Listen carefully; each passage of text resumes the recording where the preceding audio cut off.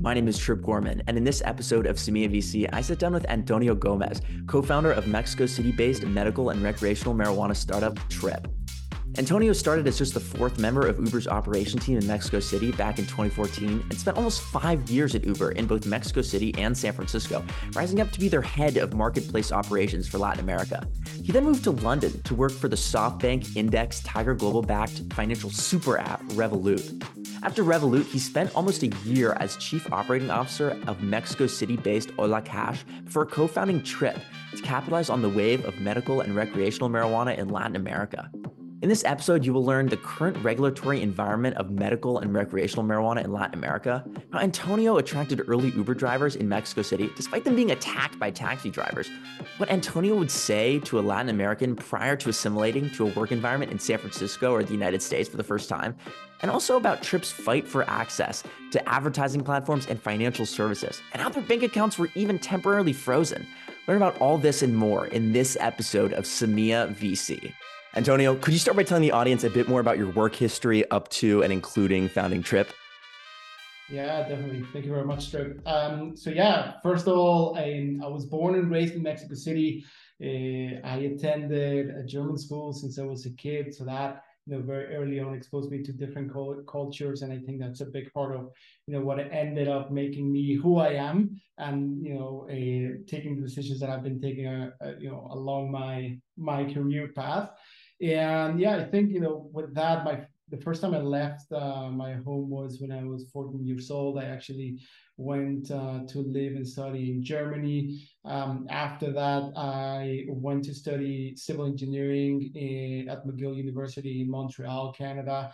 And initially I went to university thinking I wanted to build skyscrapers and dams and bridges and whatnot, and then ended up finding out that I was more passionate about moving people around and things around, and specialized in transportation instead.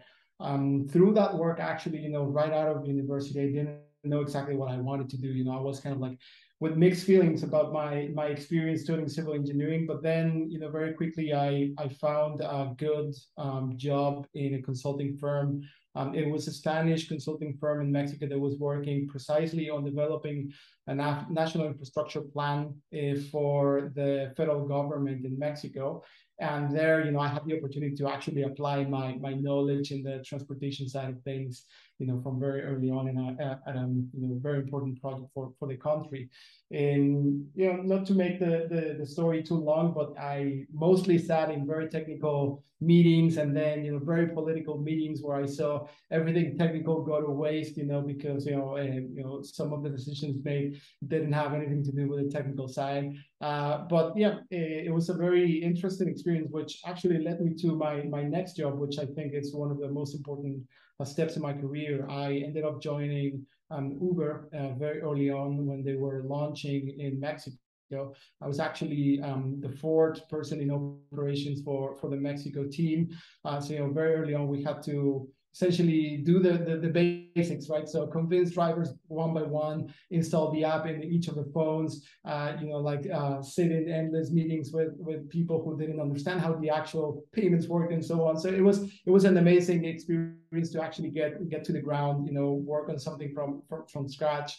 And then see it develop, right? So I was at Uber for about 4.5 years, where my role changed constantly, right? So I initially was doing operations in Mexico City, then I started doing projects more at the Mexico level, then at the Latin America level. I then ended up moving to San Francisco to join a product team building globally. So it was an amazing experience to see it develop that way, and also see kind of my role expand in many ways, and my impact expand in many ways. After this 4.5 years, kind of decided it's time for me to move on and try my luck in another industry. I actually joined Revolut in London. At that time, Revolut was already big, but not as big as they are right now, and they were operating only in Europe. And only is not to say that it's a small thing, but I joined the team to help them expand in different markets outside of Europe.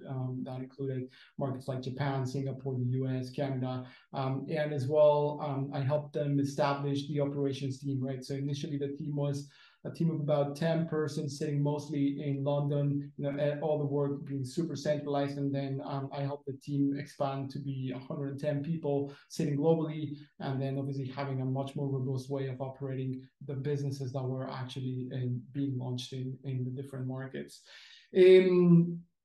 So that was also an amazing experience. Ultimately saw that Latin America was one of the regions that Revolut wasn't targeting at the time, and I was super interested. Obviously, I'm Mexican, so there's a natural interest there. But I also see the opportunity that Latin America has. In many ways. And so I decided to actually join a small fintech that was looking to do something very similar to what Revolut was doing in Europe, but starting with Mexico and then with the ambition of scaling to Latin America. So this platform was Hola Cash. At the time, we were building a B2C product, payments product, mostly centered in Mexico. And after almost 1 year working with them, I decided to jump to the opportunity that I'm working on right now. I saw that in terms of the legal drugs, cannabis is one that is coming up more frequently in different markets, right? So in the US, you have it already legal in many places, many states. You have many European countries already talking about legalization, and not only for medicinal use or only palliative use. It's also for recreational use, for adult use, if you want to talk about more expanded uses. And so, was really curious about it. My co-founder and I, have always been passionate about, other recreational uses for cannabis, understanding, the different effects that this plant can have in your day-to-day, from, being a tool for physical wellness to being a tool for mental wellness. And so we decided to look deeper into it. We saw that the laws were already giving us a space to work with something in Mexico, and decided to start Tryp. Right, so Tryp is currently a marketplace platform whereby we connect sellers and buyers of legal cannabis products, starting with Mexico, but also wanting to expand to the rest of Latin America. And yeah, essentially that's what I'm currently working on. So what's the current trend of legalization of recreational and medical marijuana in Latin America, country to country? Yeah, no, that's a great question. So, first of all, we're seeing different countries are starting with the most obvious question is, starting with the medicinal use, right? So how can we use cannabis to actually treat chronic diseases, pain, insomnia, even just day-to-day anxiety. And so more and more countries, for example, in the past 6 months, I can recall Costa Rica, Colombia, Argentina, Mexico, they've been opening the market for the medicinal use of cannabis already. And some of them are already talking about recreational use as well, right? So Mexico is the one that is already, discussing this in the Senate. Colombia, for example, I think actually last week the new president in Colombia mentioned that they want to fully legalize cannabis for recreational use in Colombia without licenses, which is obviously a radical take, but it's obviously it tells you something about where the industry is going. And so we believe that the direction is clear, right? It's just a matter of how fast we're going to get there. And we really want to be first on the game. That's why we started Tryp there.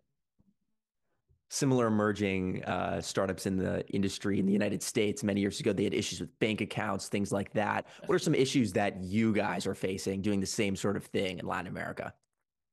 Yeah, I know, and that's a great question. It's amazing because like there's a lot of misinformation out there, disinformation.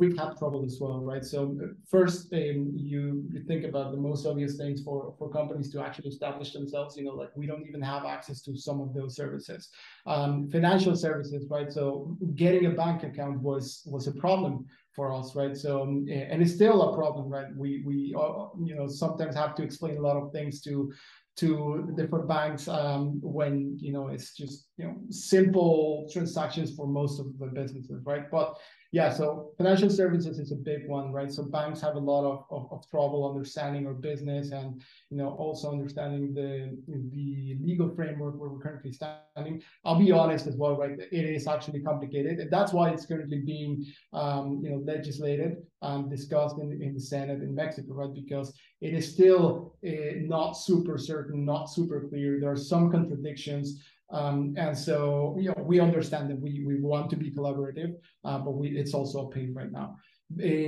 That's one of the issues. The second issue, and I think this is broader, and this also extends to markets outside of Latin America, is, for example, marketing, right? In advertising, most of the platforms, Facebook, Instagram, TikTok, any big platforms that you can think of, they essentially don't allow any mentions of cannabis, right? So there's no way you can actually pay for an ad to go out talking about cannabis or showing a product that it's just cannabis, even if it's for medicinal use, right?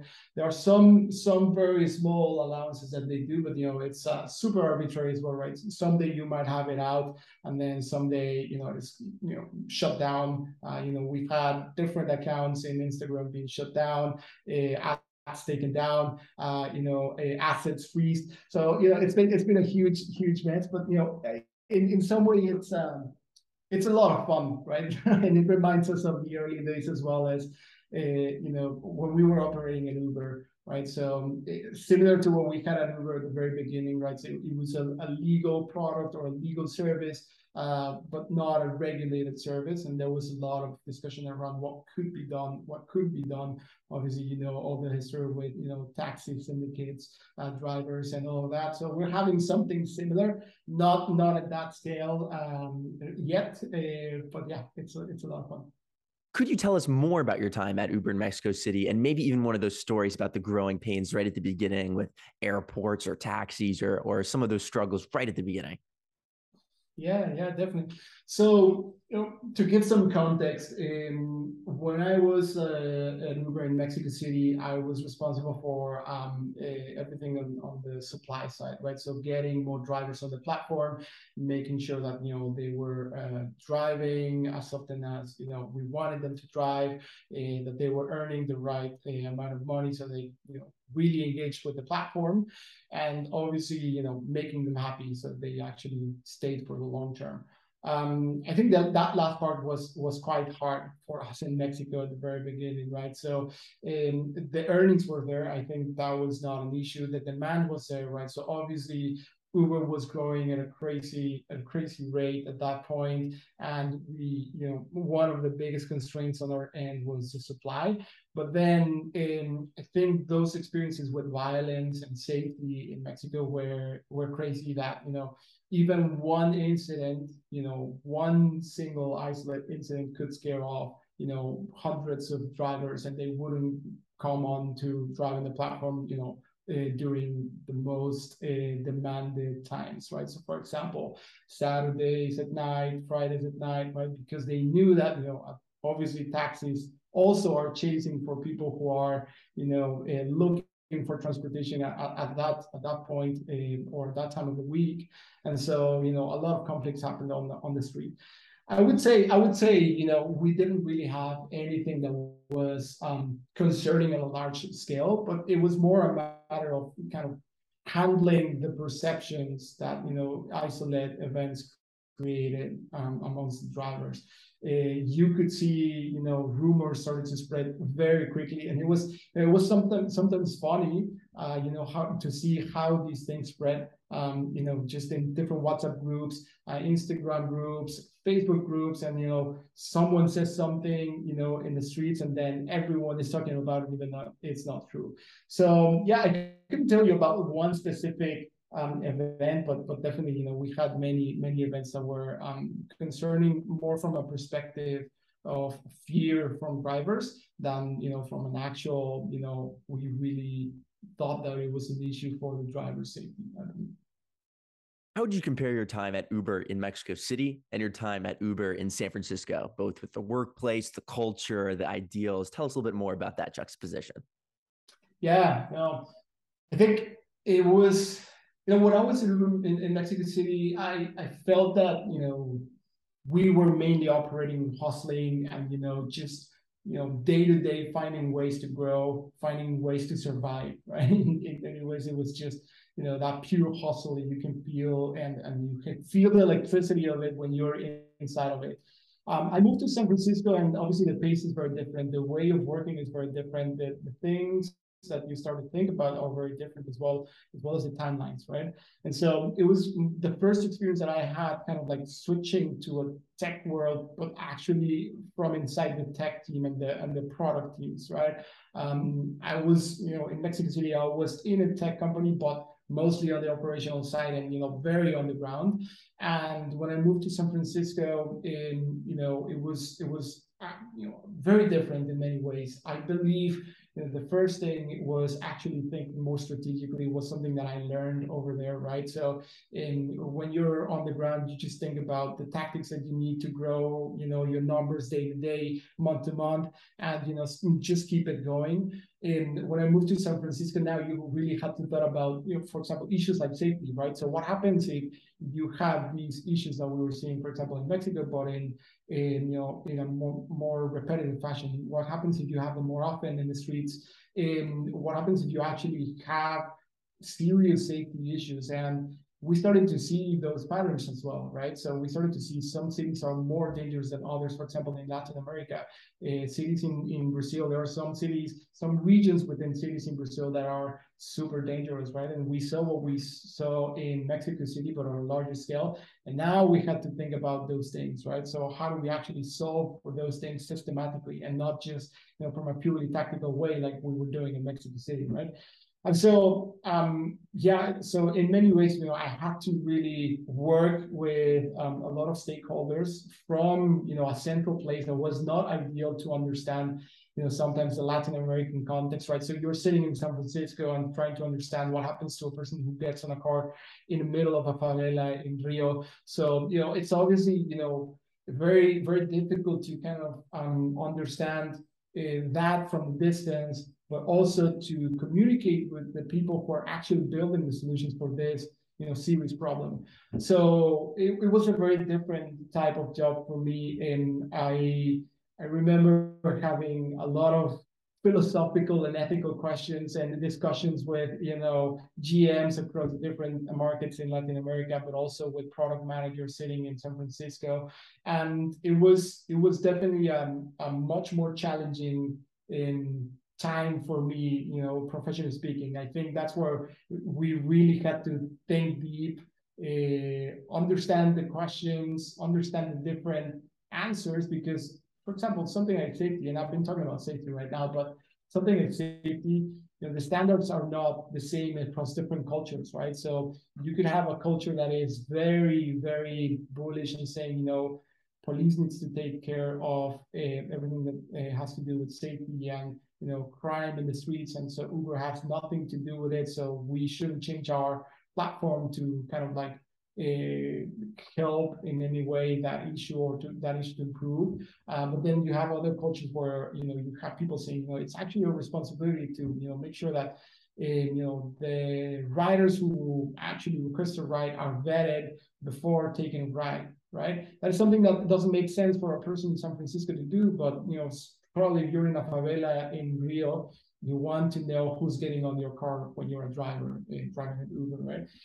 So yeah, so a lot of those questions started to come up. So it was a very interesting time. I think much more enriching from a perspective of a strategic thinking.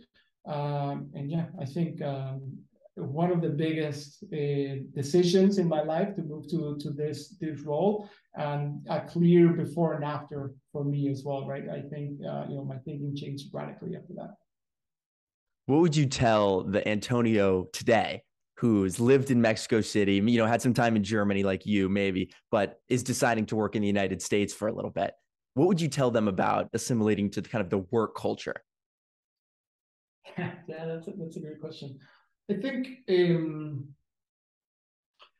I think the most important thing was realizing that problems aren't perceived the same way from a distance, right? And I think that was one of the things that it makes sense when you talk about it, but it's not as simple to understand when you're sitting in your desk in San Francisco and trying to see numbers and patterns just from a purely technical perspective than when you go to a place, actually experience what's happening there, and you're like, oh, actually, this is very different from what I was seeing in the data. So initially, I kind of like thought that people would kind of get a lot of these things up front without us having to kind of like do a lot of hands-on work or visiting places.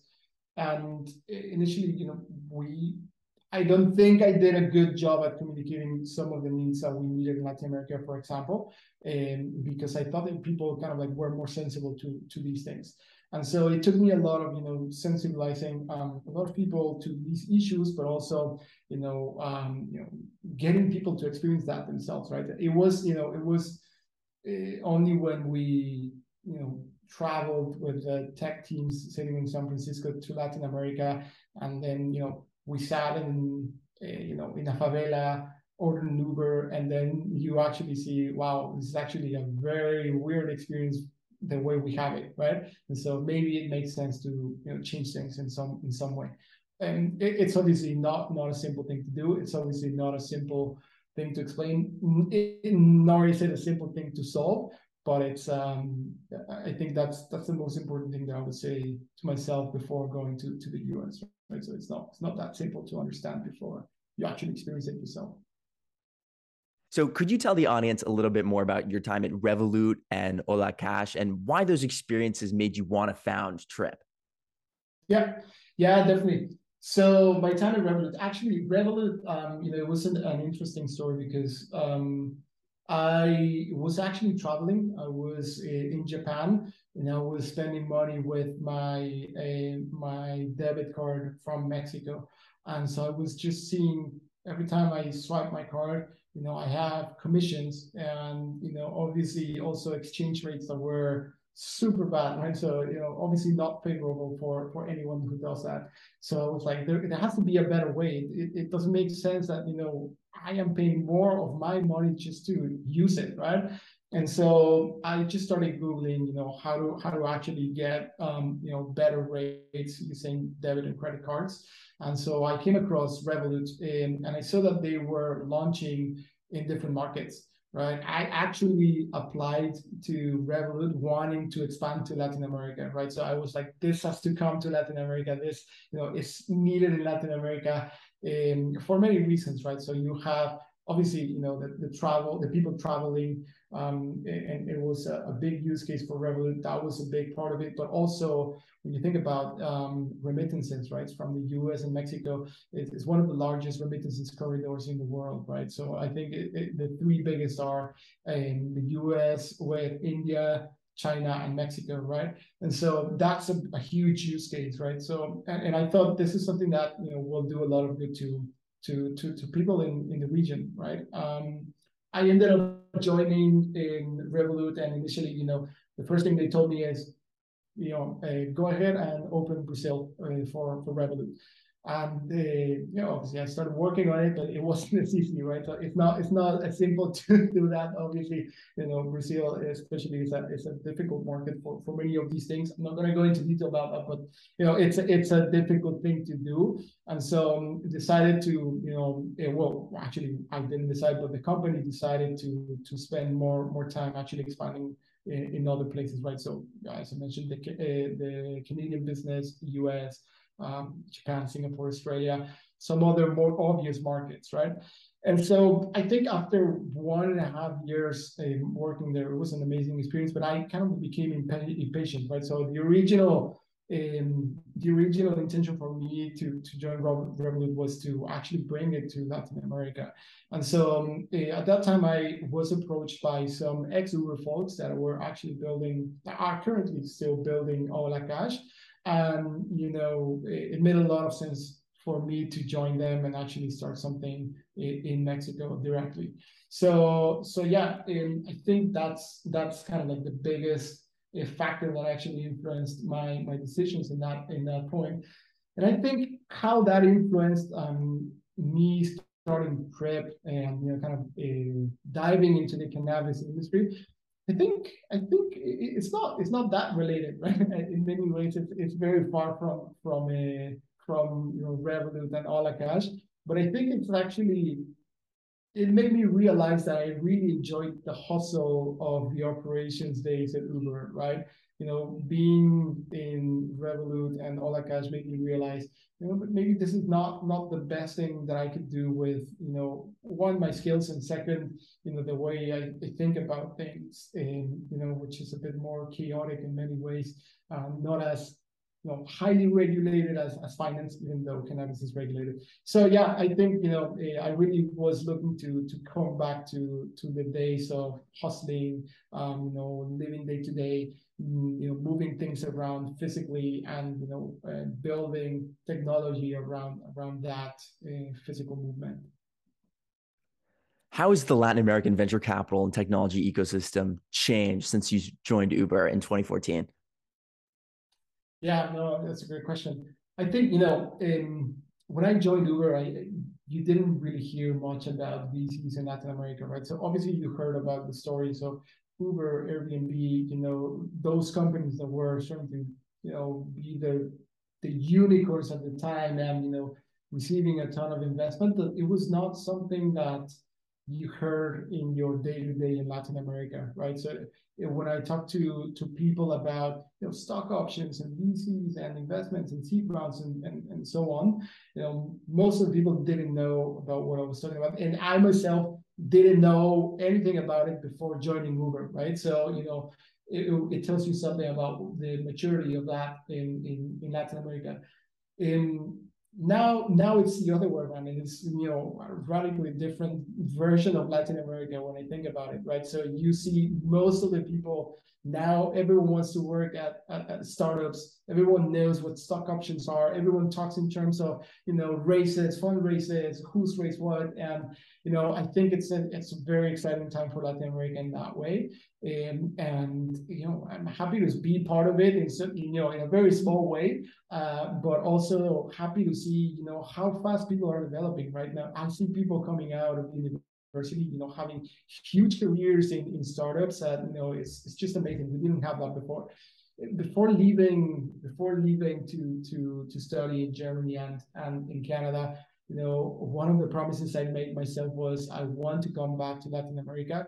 I want to give back to the region, and I really believed at that time that in 10, 15 years time, Latin America was going to be kind of the region to be in, right? So economically speaking, from a development perspective as well. So I believe that we're seeing that right now, and I'm super excited about it. Okay, finally, I have to ask Peter Thiel's famous contrarian question, but with a uniquely Semilla VC twist.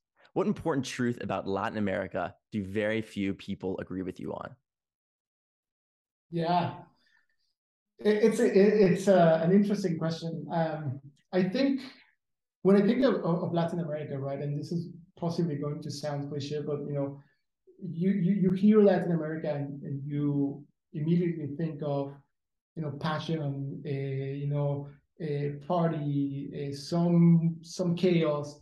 And I think we really, as humans, I think we really thrive in an environment where we do have some chaos, but some order and organization as well, right? So I think Latin America is currently in that phase of its history that it's just getting enough order and organization to develop very quickly and to be important economically, but at the same time it still has a lot of the chaos that makes it interesting, that makes it even productive in a creative way, right? So it's not the same kind of just being always in an industry that's super regulated, in a country that's where everything works perfectly, than to having to go out to the street and finding your way out because you don't know how everything works in a new city in Latin America, right? So I think, to me,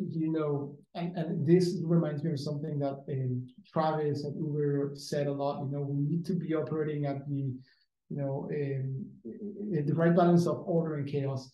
And too much order is bad. Too much chaos is also bad. And finding that middle ground is where the sweet spot is. And I think we are currently in that sweet spot in Latin America. And I hope that we kind of get order in the places where we really need to get order, and that we remain chaotic in the places where we can't afford to be chaotic. So I think that's the way to think about Latin America. What an excellent answer. Antonio, thank you so much for taking the time to come on the Semilla VC podcast today. Thank you, Tryp. Thank you very much for the time. And great.